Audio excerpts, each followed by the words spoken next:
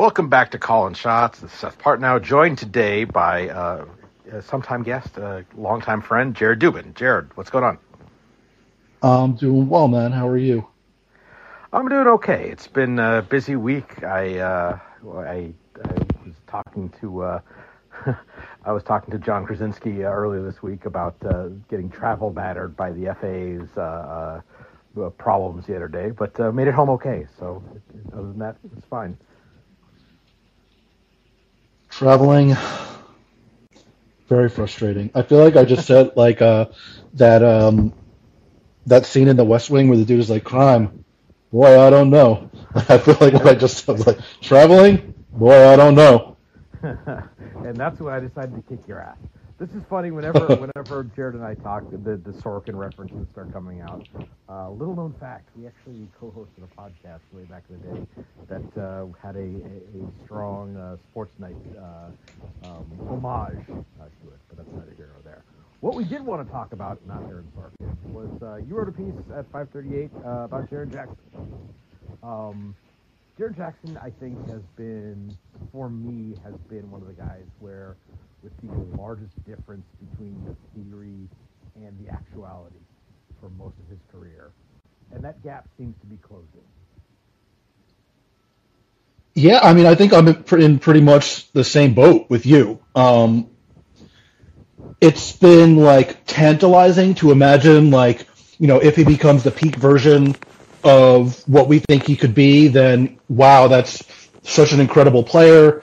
And, this guy could be, he could play as a 4, or he could play as a small ball 5, and he could anchor your defense, and he can stretch the floor as a shooter on the opposite end. And this is the first time that really all of those things are happening at the same time. Last year I think is when the defensive stuff really came into focus, and the ability to anchor the small ball lineups really came into focus. Last year, I wrote about this at around this time last season, where it was the first time that the Jaren at center lineups were actually outscoring their opponents. And that's held true again this season. But last year he didn't shoot very well. Now he's doing all of the defensive stuff, and he's getting back to shooting in the mid to high 30s from 3. So he's providing the floor spacing stuff too.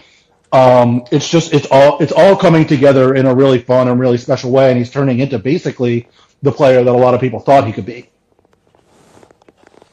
And obviously he missed the start of the season, so there is still the questions about sustainability and health, but that's not something that's going to get answered, one way or another until he either kind of makes it through a playoff run or doesn't, healthy. The other part, and you talked about this a little bit in your piece, you mentioned the Jackson at center lineups. I still feel like those are sometimes food, because at least last year, I haven't dug into the play-by-play this year. His foul rate was 50% higher at center than it was at power forward. And, fouling too much has been a thing for him his whole career. Yeah, I didn't look specifically at the foul rates as a power forward and center, but I mean the foul rates, this story that I wrote at 538 was all about him being the defensive player of the year front runner, and how he compares to previous defensive players of the year. And his foul rate compared to previous defensive players of the year is pretty hilarious. He was at 4.1 fouls per 36 minutes, the only time in 40 seasons that the award has been handed out that anybody fouled more often was Dennis Rodman in 1989-90, when he was at 4.2 fouls per 36 minutes. And if you want to go accounting for pace, he's at 5.4 per 100 possessions, and only Rodman in, again, 89-90, 5.9 per 100, and Alonzo Mourning in 99-2000, 6 per 100 have ever fouled more often. So just that rate, not even separating it out by possession, it's a pretty astronomical foul rate for a player who, is considered the favorite to win the award right now. If you want to bet on him, it's minus odds right now. And to be able to provide that much value defensively, despite, breaking the rules that often, and potentially sending, your opponent to the line quite often, is pretty impressive stuff. And it needs to be said that this is still, an improvement. I mean, there were times early in his career where he was up over 6 per 100, 6 fouls per 100. Yeah. Like last year he was fouling more often than he is this year when he was, one of the candidates last year, but I think sort of like an outer edge candidate behind the guys who I think finished in like the top 3. But this year he's been just like even better, and the foul rate coming down a little bit is part of that, but some of it also he led the league in blocks per game and block rate this year and last year, and he's like shattering those rates this season. He's at like almost a full block per game more this year than last year, despite playing fewer minutes. And last year's block rate was 7.4%, and this year it's 11%, which is just, it's like practically unheard of. That's something you see in a college player that you're like, this guy's got a chance. It's like, Walker Kessler, not really, he's offensive limited, but man, he's got a double-digit block rate, so we got to give him a long look. But doing that in the NBA is, yeah.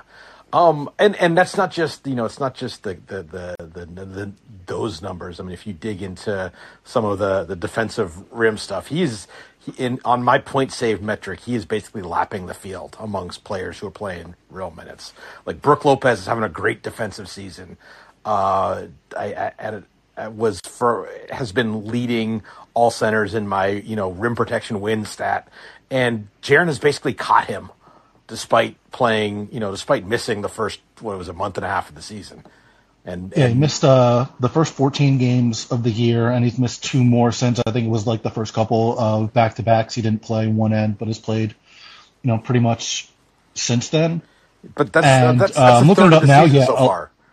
11% would be the highest block rate of all time. It's been Manute Bol was the only guy to have over 10%. He did it 4 times. Sure. Yeah. And Jaren's much more of an every down back than Manute Bol ever was. Right. Yeah. So there's that.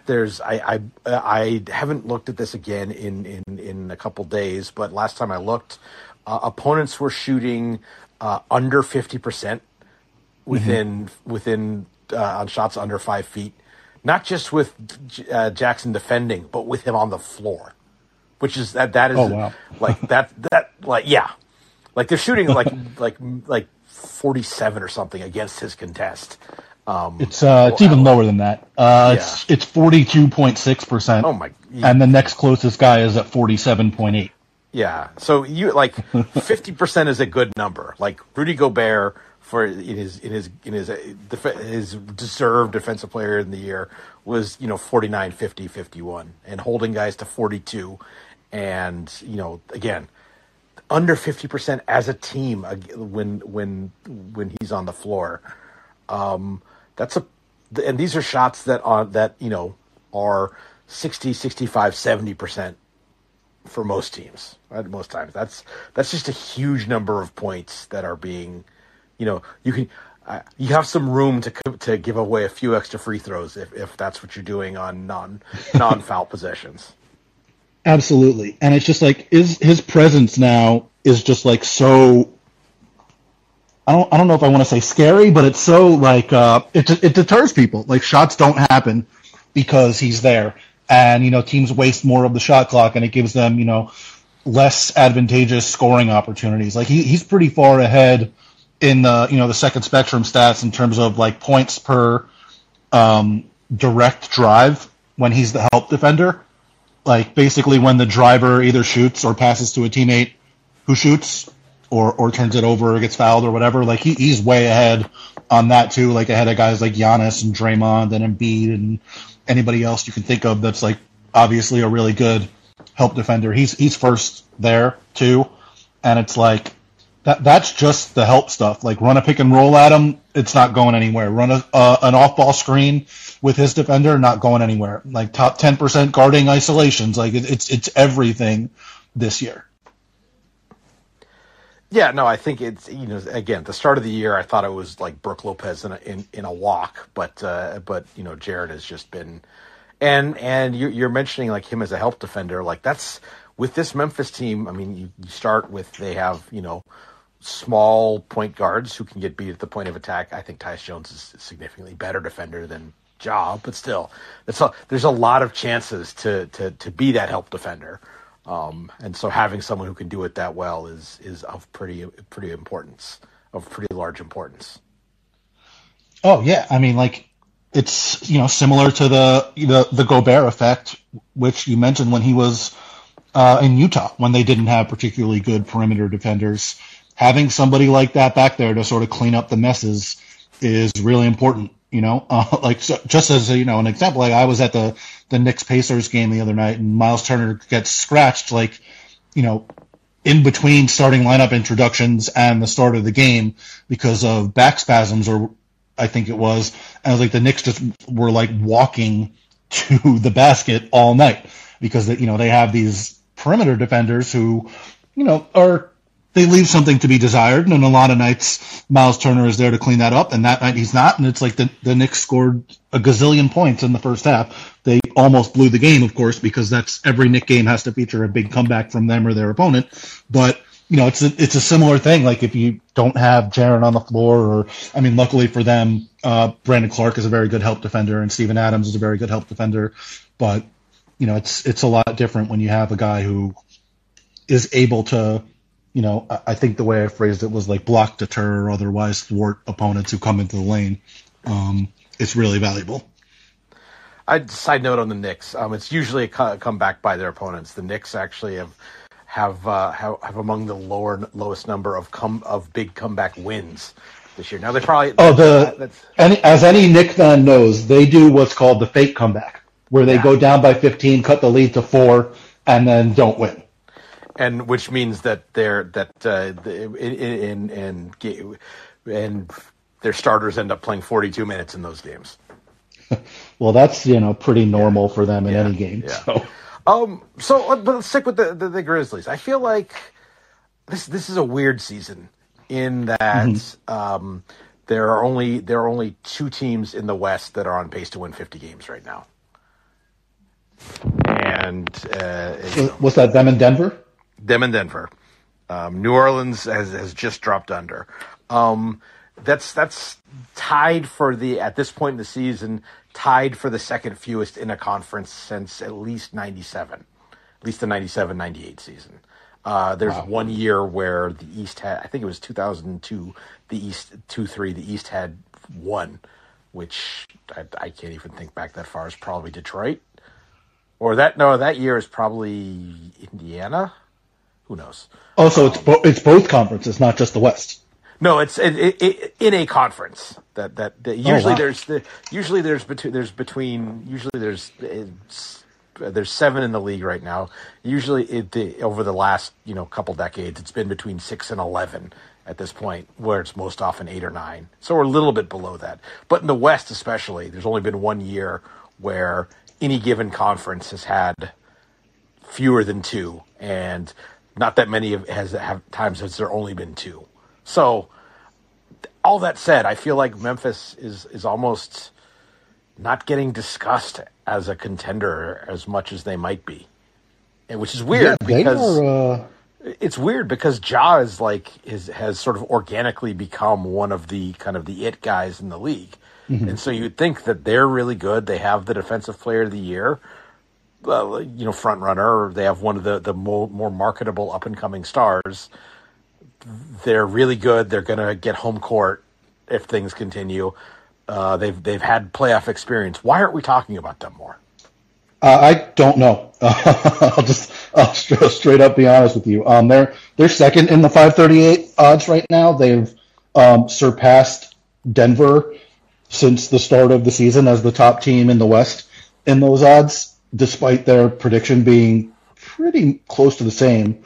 Denver was projected for 54-28, 25% finals, 13% title, and right now they're 54-28, 25% finals, 12% title, but Memphis has gone from being projected at 52-30, 18% finals, 8% title, to 55-27, 32% finals, 17% title, only behind the Celtics. And like those look like the two best teams in the West right now. I think a lot of it is just people aren't used to those being the best teams in the West. Like it takes people a while to get over sort of like the preconceived notions of what they thought the conference was going to be. The Suns are not the Suns from last year. The Warriors are not the Warriors from last year. The Lakers are, kind of what the Lakers were for a lot of last season. But it's like it takes people a while to adjust to a new reality. And, half a season is a while to adjust, obviously. But it might still take people a little longer to get over the perception of what they thought the conference was going to be. And I think it especially might take people a while to get used to a team as young as the Grizzlies really being as good as they are. That just usually does not happen. And I want to look up the exact where they are in minutes weighted age right now. They're the 7th lowest minutes weighted age. And it's just not very often that you see a team that young be, one of the true favorites. Yeah, no, I think Denver being there, I picked Denver to make the finals before the season, so. Yeah, I picked them to win, so I'm there too. Yeah, so I think Denver with, their guys coming back and the 2-time MVP and adding Kentavious Caldwell-Pope and I from your perspective, the most important addition of the offseason, Bruce Brown. Thank you. Like that, I don't think they have, but people, Memphis was something I feel like, correct me if I'm wrong, but we talked about Memphis a lot in the preseason, and the consensus seemed to be, they're going to take a step back this year. Now, I think some of that was, I think people were expecting Jackson to be out longer than he was. Mm-hmm. But then also they kind of did, I think, what is a smart thing for teams to do, in that they started to sort of cycle through their rotation pieces instead of, Kyle Anderson has been an important part of our team, so we got to re-sign him, maybe rely on getting some minutes from whether it's Zaire Williams or David Roddy or Jake LaRavia or none of whom have been particularly awesome this year, and they're getting stopgap John Conchar stuff. But they've managed to be credible enough that none of those guys have really sunk anything that they've done, the way we sometimes see with young replacements coming in. Mm-hmm. Yeah, I think some of the expected step back for them this year was people thought Jaren was going to be out. Some of it was the DeAnthony Melton for Danny Green trade, which seemed like it was like a future salary saving kind of move. And I think some of it also was just teams that improve as much as they did year over year. They went from, I think, the equivalent of like a 42 or 43 win team to winning 56 games last year. Teams that do that tend to take like a slight step back the following season. So I think people, potentially thought maybe that would happen for them as well. And I think like if you look at, they're on pace for 56 wins again, so it would be basically the same thing. It's not necessarily taking a step forward. I think that the rest of the West has taken a step back, and they haven't. Yeah, that's it's we get 4.5 games between 4th and 13th in the West, and that's maybe credit to some of the worst teams for staying close, but it's also just that's of a piece with there only being two 250-win teams, 250-win pace teams right now, as everyone else is kind of jumbled. And they and Denver and to an extent New Orleans have been the only teams that have, I think, pretty consistently been at that level all year. Phoenix started well, but as soon as they started to get any injuries at all, I think they've kind of faded badly. Utah had a strong start, but I don't think anyone expected that to continue. So I think what you're saying is this is sort of the last man standing rather than necessarily them stepping up, taking another step forward. Yeah, I think that they're pretty much as good as they were last year. If you look at the advanced measurements of team play, I think their point differential is like almost exactly the same as it was last year. Yeah, it's like 5.5 last year, plus 5 this year. They're first in defense, 12th in offense this year. They were 5th and 4th last year. So it's like they were, top 5 in both. Now they're first and just outside the top 10. Net rating, pretty similar to where it was last year. Expected win-loss, pretty much exactly even with their record, just like it was last year.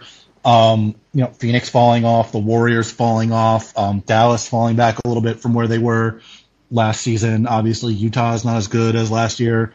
I think a lot of it is just they kept their level. Denver came up to meet them. New Orleans was pretty close until the last couple of weeks, and the rest of the West is not as good.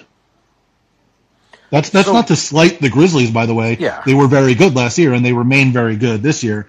But I don't know if it's necessarily that they're pulling away as much as the rest of the pack is or has so far dropped away. So looking ahead, both to the trade deadline, do you think they have a move to make? And either way of that, what's our level of confidence in them heading into the postseason? The 12th in offense thing kind of concerns me. I think there's a little bit of, missing Desmond Bane for a big chunk probably hurt there. But the fact that without Desmond Bane, this is a very limited shooting team. Mm-hmm. Yeah, that's definitely my number one concern too, is the shooting. And I think if you look at on cleaning the glass, the half court offense, it's not pretty. They are 25th in half court points per play. They just happen to have the second lowest share of their possessions come in the half court. So, it's a lot of it's a lot of the same stuff as last year with transition and offensive rebounds, and maybe that dries up, maybe it doesn't. But yeah, they're first in the number of plays that come from putbacks, 21.8 plays per miss. However you dole that out. But yeah, I think that shooting is something they should be looking for at the deadline. I don't think Danny Green is ever going to be able to play this year. I mean, he tore his ACL in the playoffs. It would be pretty surprising to me if he were able to come back, but I think he's obviously someone who could help if he were able to come back. You can otherwise use his salary as, a salary matching tool to go get somebody. I do kind of feel like if they're going to make a move, it's going to be something pretty aggressive though, and isn't just going to be for a designated shooter type. I think they would kind of be looking for a significant upgrade on I know that they really like him, but if they were, a significant upgrade on the Dillon Brooks spot with somebody who's a big wing that's a more consistent shooter and willing playmaker. I don't know who that guy necessarily is, but that's sort of what I would be looking for, is another guy who can create with the ball in his hands and shoot well that, doesn't hurt you on defense. I think that's sort of one of the two big questions about, things that are regular season workable that you worry about in the playoffs. Now, Dillon Brooks has had good playoff moments, but I think that the level of involvement with him in the offense, you're way past the tipping point of the right amount of Dillon Brooks for this team. And which is tough because I think he's a very good defender and really good in certain matchups. It's just a question of when does the shot selection and inability to make those shots kind of start to outweigh that. And that's at the highest level, that's a worry. And then the other one for me is, you mentioned the offensive rebounding. If last year's any indication, they're going to go away from the style that got them there. Steven Adams. It's not surprising that Steven Adams has a reduced playoff role for this team, but at times completely excising him from the rotation. If your half court offense is bad, and then you take away the offensive rebounding, then your half court offense is just terrible.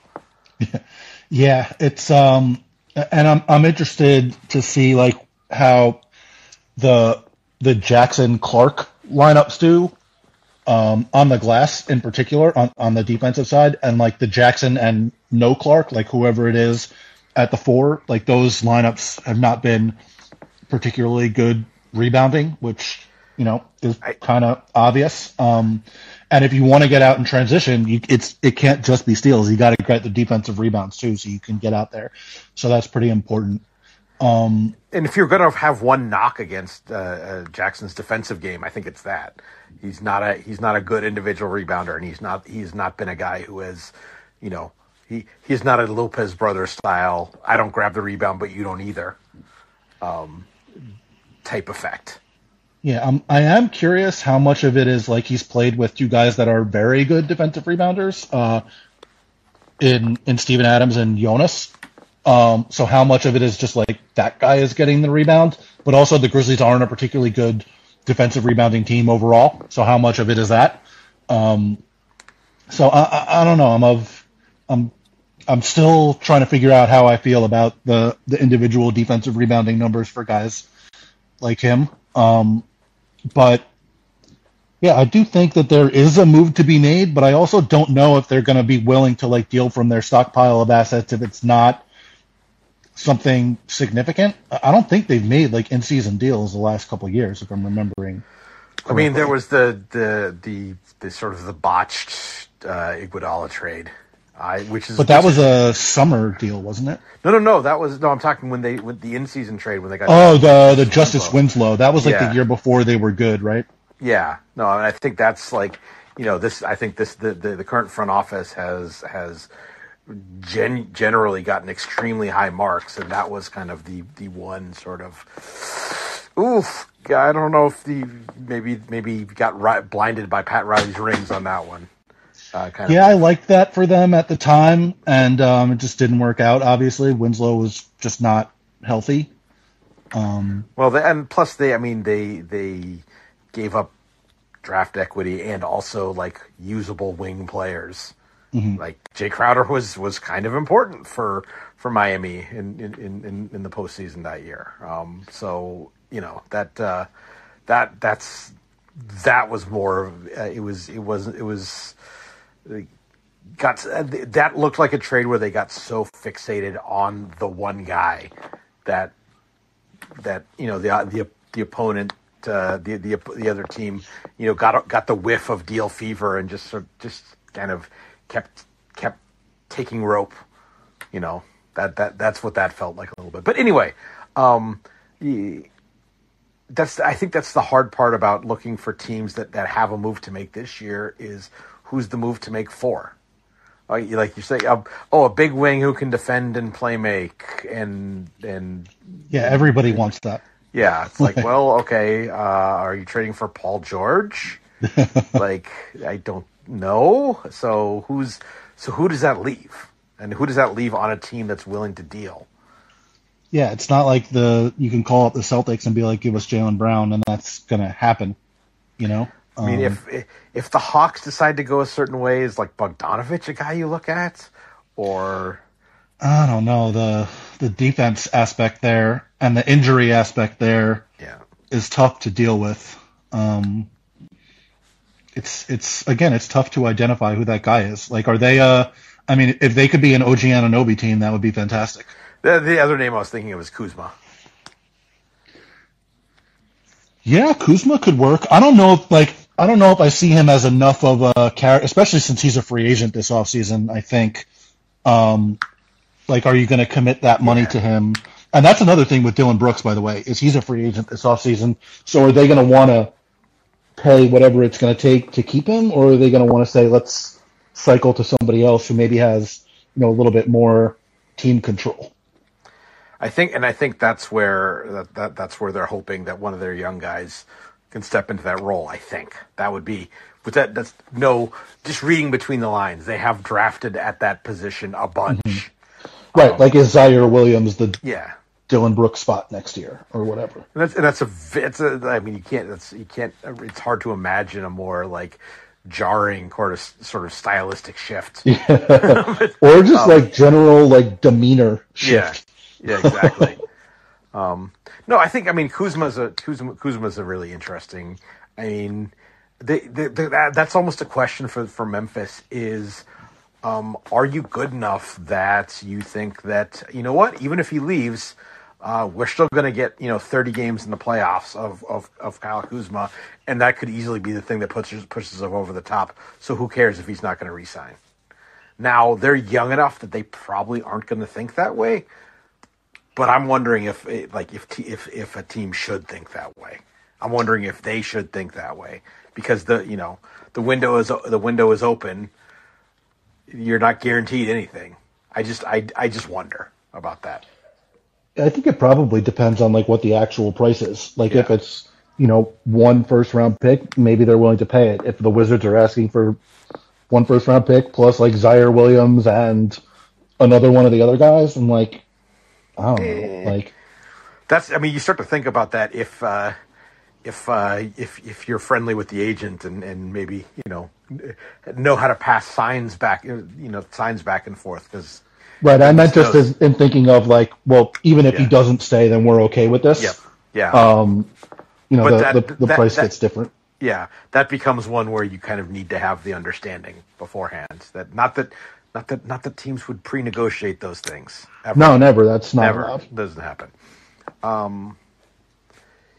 Cool. Anything else you think we should hit on the Grizzlies, or should we move to more general around the league? I'm trying to think off the top of my head. Clark, Aldama, those guys are pretty interesting. Yeah, the Dylan Brooks spot I think is the big one. If they're gonna make a move, is the Dylan Brooks spot, I guess, in the lineup with the Danny Green contract or Dylan Brooks. Is he part of their future? I know obviously they value his defense and what he brings to them in terms of attitude and culture and things like that. And everybody on the team is always yeah, we don't care how much he shoots because of what he brings for us. But I think as a front office, you have to be a little bit less.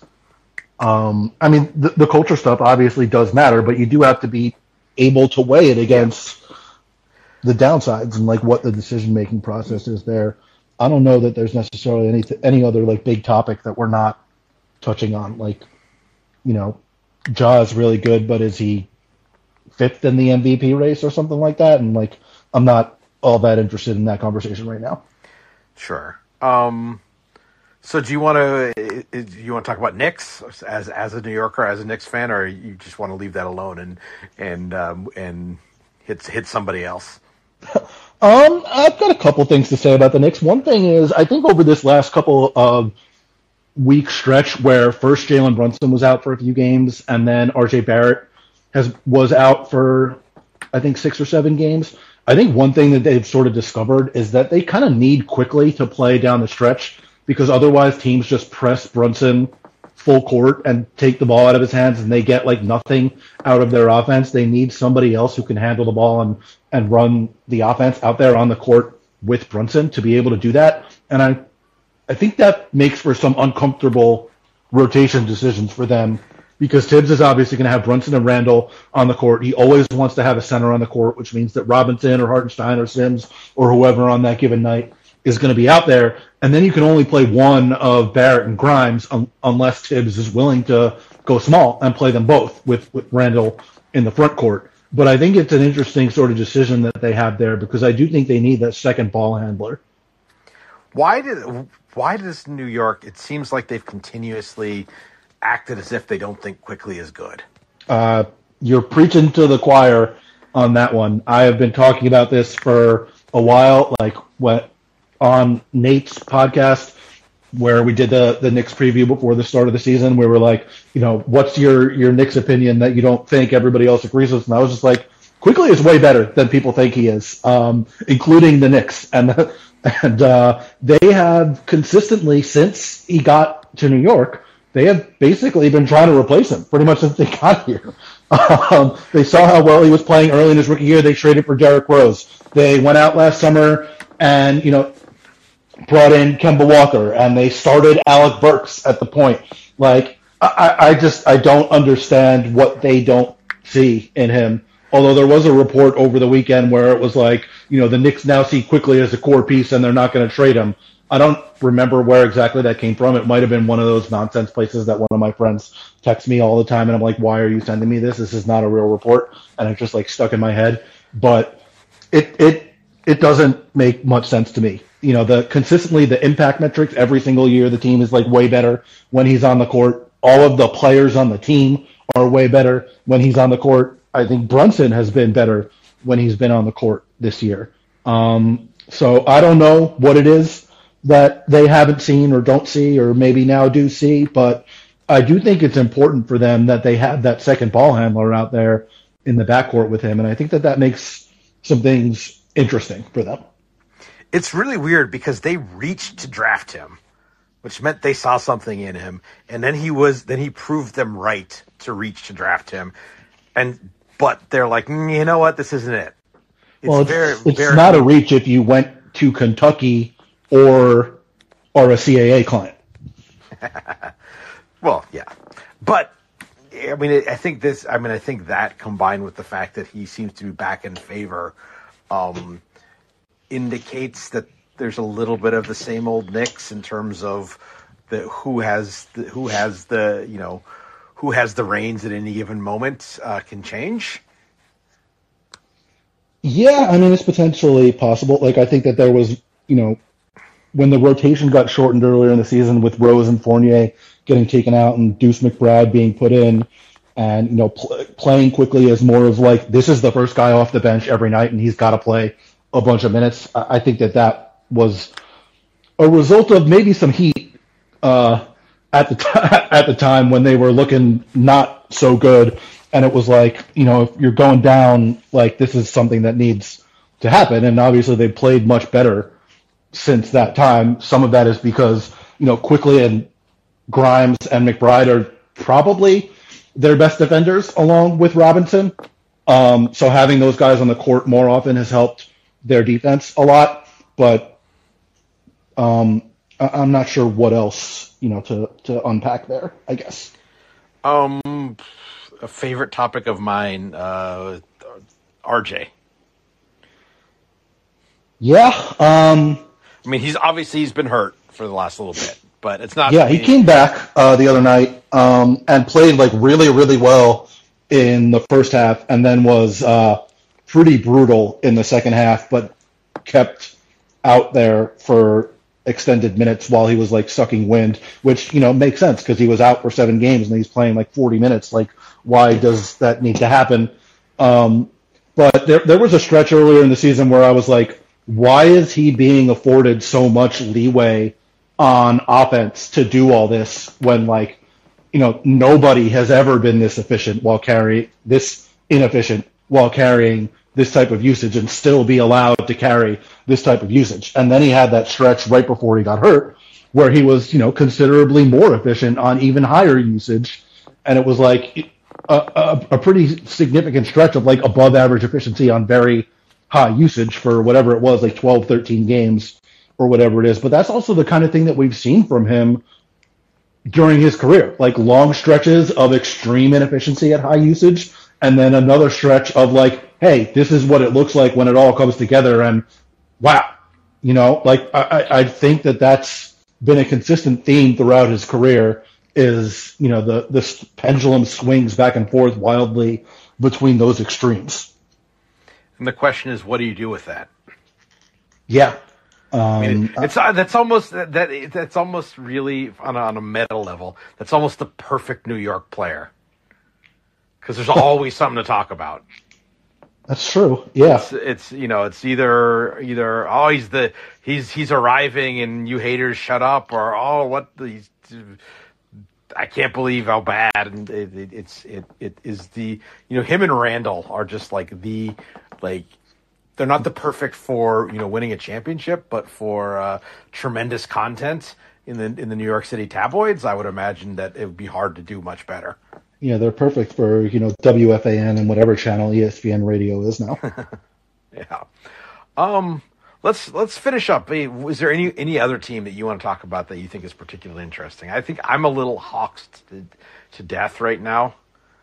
Yeah, I kind of am too. I mean, everybody is talking about Toronto and what the heck they're going to do. I don't think I can see them just going into like full blow it up mode. Like we're going to trade everyone except Scotty Barnes. I don't know that I see that, but I don't feel like they have to. I think that they are like their current team construction probably doesn't work, but they're not like locked in any significant way. Like they have a lot of flexibility because they have a lot of guys who should be desirable to other teams. Yes, exactly. Although I'm not sure with Van Vliet shooting the way he's been this year and being like a tiny guard, I'm not sure the return on him would be as much as you might think it would be. I mean, that might be. I mean, there's. You just wonder if that's the sort of situation where, if you know he's not coming back, if you know you don't really plan to bring him back, and you probably aren't a title team this year, you start to have to make some decisions about, whether just kind of from recouping the asset, if you will, even if the return is not what you would hope, if that makes more sense. And, that's also complicated by, the importance of what he's given to the franchise. But my impression is that Masai Ujiri is not someone who will be overly swayed by that kind of sentiment. Yeah, he traded DeMar DeRozan and then won a title, and then traded Kyle Lowry after the title. Sign and trade, I guess. But I guess the last thing is Cleveland. Because there was Perk said something the other day about Evan Mobley, like where is he? Like, oh my god! And I had just watched the Cavs Jazz from the night before, where it was like the defense that Mobley played in the fourth quarter was like, oh my god level. But they're another team. Like they need that big wing too, and I just don't know where they get it or who it is or how they're able to get it, given all that they gave up to get Mitchell. But like if they just got that one guy, I would feel so good about them. They're a little bit harder because you can't. I think with Memphis you could go with a Kuzma sort of a 4-3 or just a forward type, because Cleveland is so built on the two bigs. They it's two bigs and two smalls. They don't have the in between guy. Yeah, and it worked a little bit with Markkanen last year. But I kind of feel like it has to be more of a pure three than you could get out of Kuzma. So as interesting and also I don't think they have the levers to acquire Kuzma. So who is that perimeter guy who's there? Like I think Jay Crowder's a 4 now. He probably helps them, but that's probably does help them just because they need anybody that can guard big wings. Yeah, but it's probably not the Wade perfect does okay when he's healthy, but they still need more than that. Like if he's coming off your bench as that spot, I think you're pretty happy. If he's starting, you're so yeah. Yeah, I'm in the same spot. Mobley's an interesting one because just like he hasn't developed well. Yes, they just dropped a 35 usage player like on that roster, so there's not exactly a lot of room for like offensive expansion for a second-year player. He's doing absolutely everything that is being asked of him. He's playing like all level defense. He's rebounding. He's being a complimentary scorer. He's shooting like almost 60% on twos this year. Like the only quibble I have with him is the free throws. I need those to not be like sub 70%. Yeah. Other than that, like I'm not sure what more he could be doing. Is his usage down a little bit? Yeah, but he's making up for it. He could be a more effective spacer. And I think that's of a piece with the free throws. I think that if you're worried about him developing into I think the championship version of the Cavs, he might be their best player, while Mitchell is their biggest star and biggest scorer. But to get to that point, he needs to be, he could be a plus complementary offensive player. I'm not sure if he can be as a 4 in the playoffs if he's a non-shooter. Yeah, that's probably right. Yeah, so just the shooting in general, like you'd like to see some steps forward, I guess, is probably where I come down to. In terms of willingness, too. Like, I'm looking at it now, he's taking He's taken 44 threes in 41 games. And there's some bad record scratches in there if you watch them play. Yeah, I mean, I'm sometimes like fine with him just like handing it off to Garland or Mitchell and letting them take the shot, just because he's not been a particularly good shooter. But you can't bring everything to a screeching halt, like you say, with the record scratch. Yeah, the line has to keep moving in quick succession. It can't be you're standing there for 2 seconds before handing it off. It has to be like attack right away in some way if you're not shooting it. I think that's a good place to kind of wrap and just note that there are probably 3 teams this year that are going to be show me what you got playoff teams. And it's a little bit Memphis, even though we've seen good things from them. But are they really a title level team? And then obviously New Orleans and Cleveland, kind of on their first, either first run or first extended run. Obviously Pelicans are in the playoffs last year, but a very different version of them. I mean, I think the Zion Pelicans are just a different team than the ones that made the playoffs last year. Oh, obviously, yeah. And the Zion Ingram Pelicans are also a different team, and we haven't seen Ingram in a while either. I just would like to note that they don't seem to have missed Ingram, at least while Zion was healthy, at all. And I still have questions about those two playing together, and I still have questions about their overall team, concept with Ingram. And I'm just wondering if teams need like the big wing, like what kind of haul could you, what would be out there if Ingram was available? I'll tell you this: if you dropped him onto Cleveland or Memphis, I'd be pretty good with it. Yeah, I don't think Memphis. There's a trade to be made with Memphis. No, I don't think there is either. Of like from an asset standpoint, I think there would be if Memphis was in the East. Like that those become interesting discussions. I think. Which I always hate, by the way. Like you should be going for the best return on your investment, not for the best return in the other conference. Well, in this particular case, like these are very likely playoff opponents, and so then I think, these could easily be either conference finals or second round opponents, and in that case, like I can see being a little reticent to do something that's going to get you beat. I can. No, I get it. Yeah. I also the other part of my brain is just like get the best deal for yourself and worry about who it's with later. But they are teams that appear to be in a spot where they're good enough that they have to worry about this sort of playoff stuff. No, I totally understand. It just like it gets at that one part of my brain that's like, why are you doing this? Yeah. Well, Jared, thanks a lot for coming on short notice. You had your piece published on Jared this week in 538. What else you got out recently or got coming up you want to let the people know about?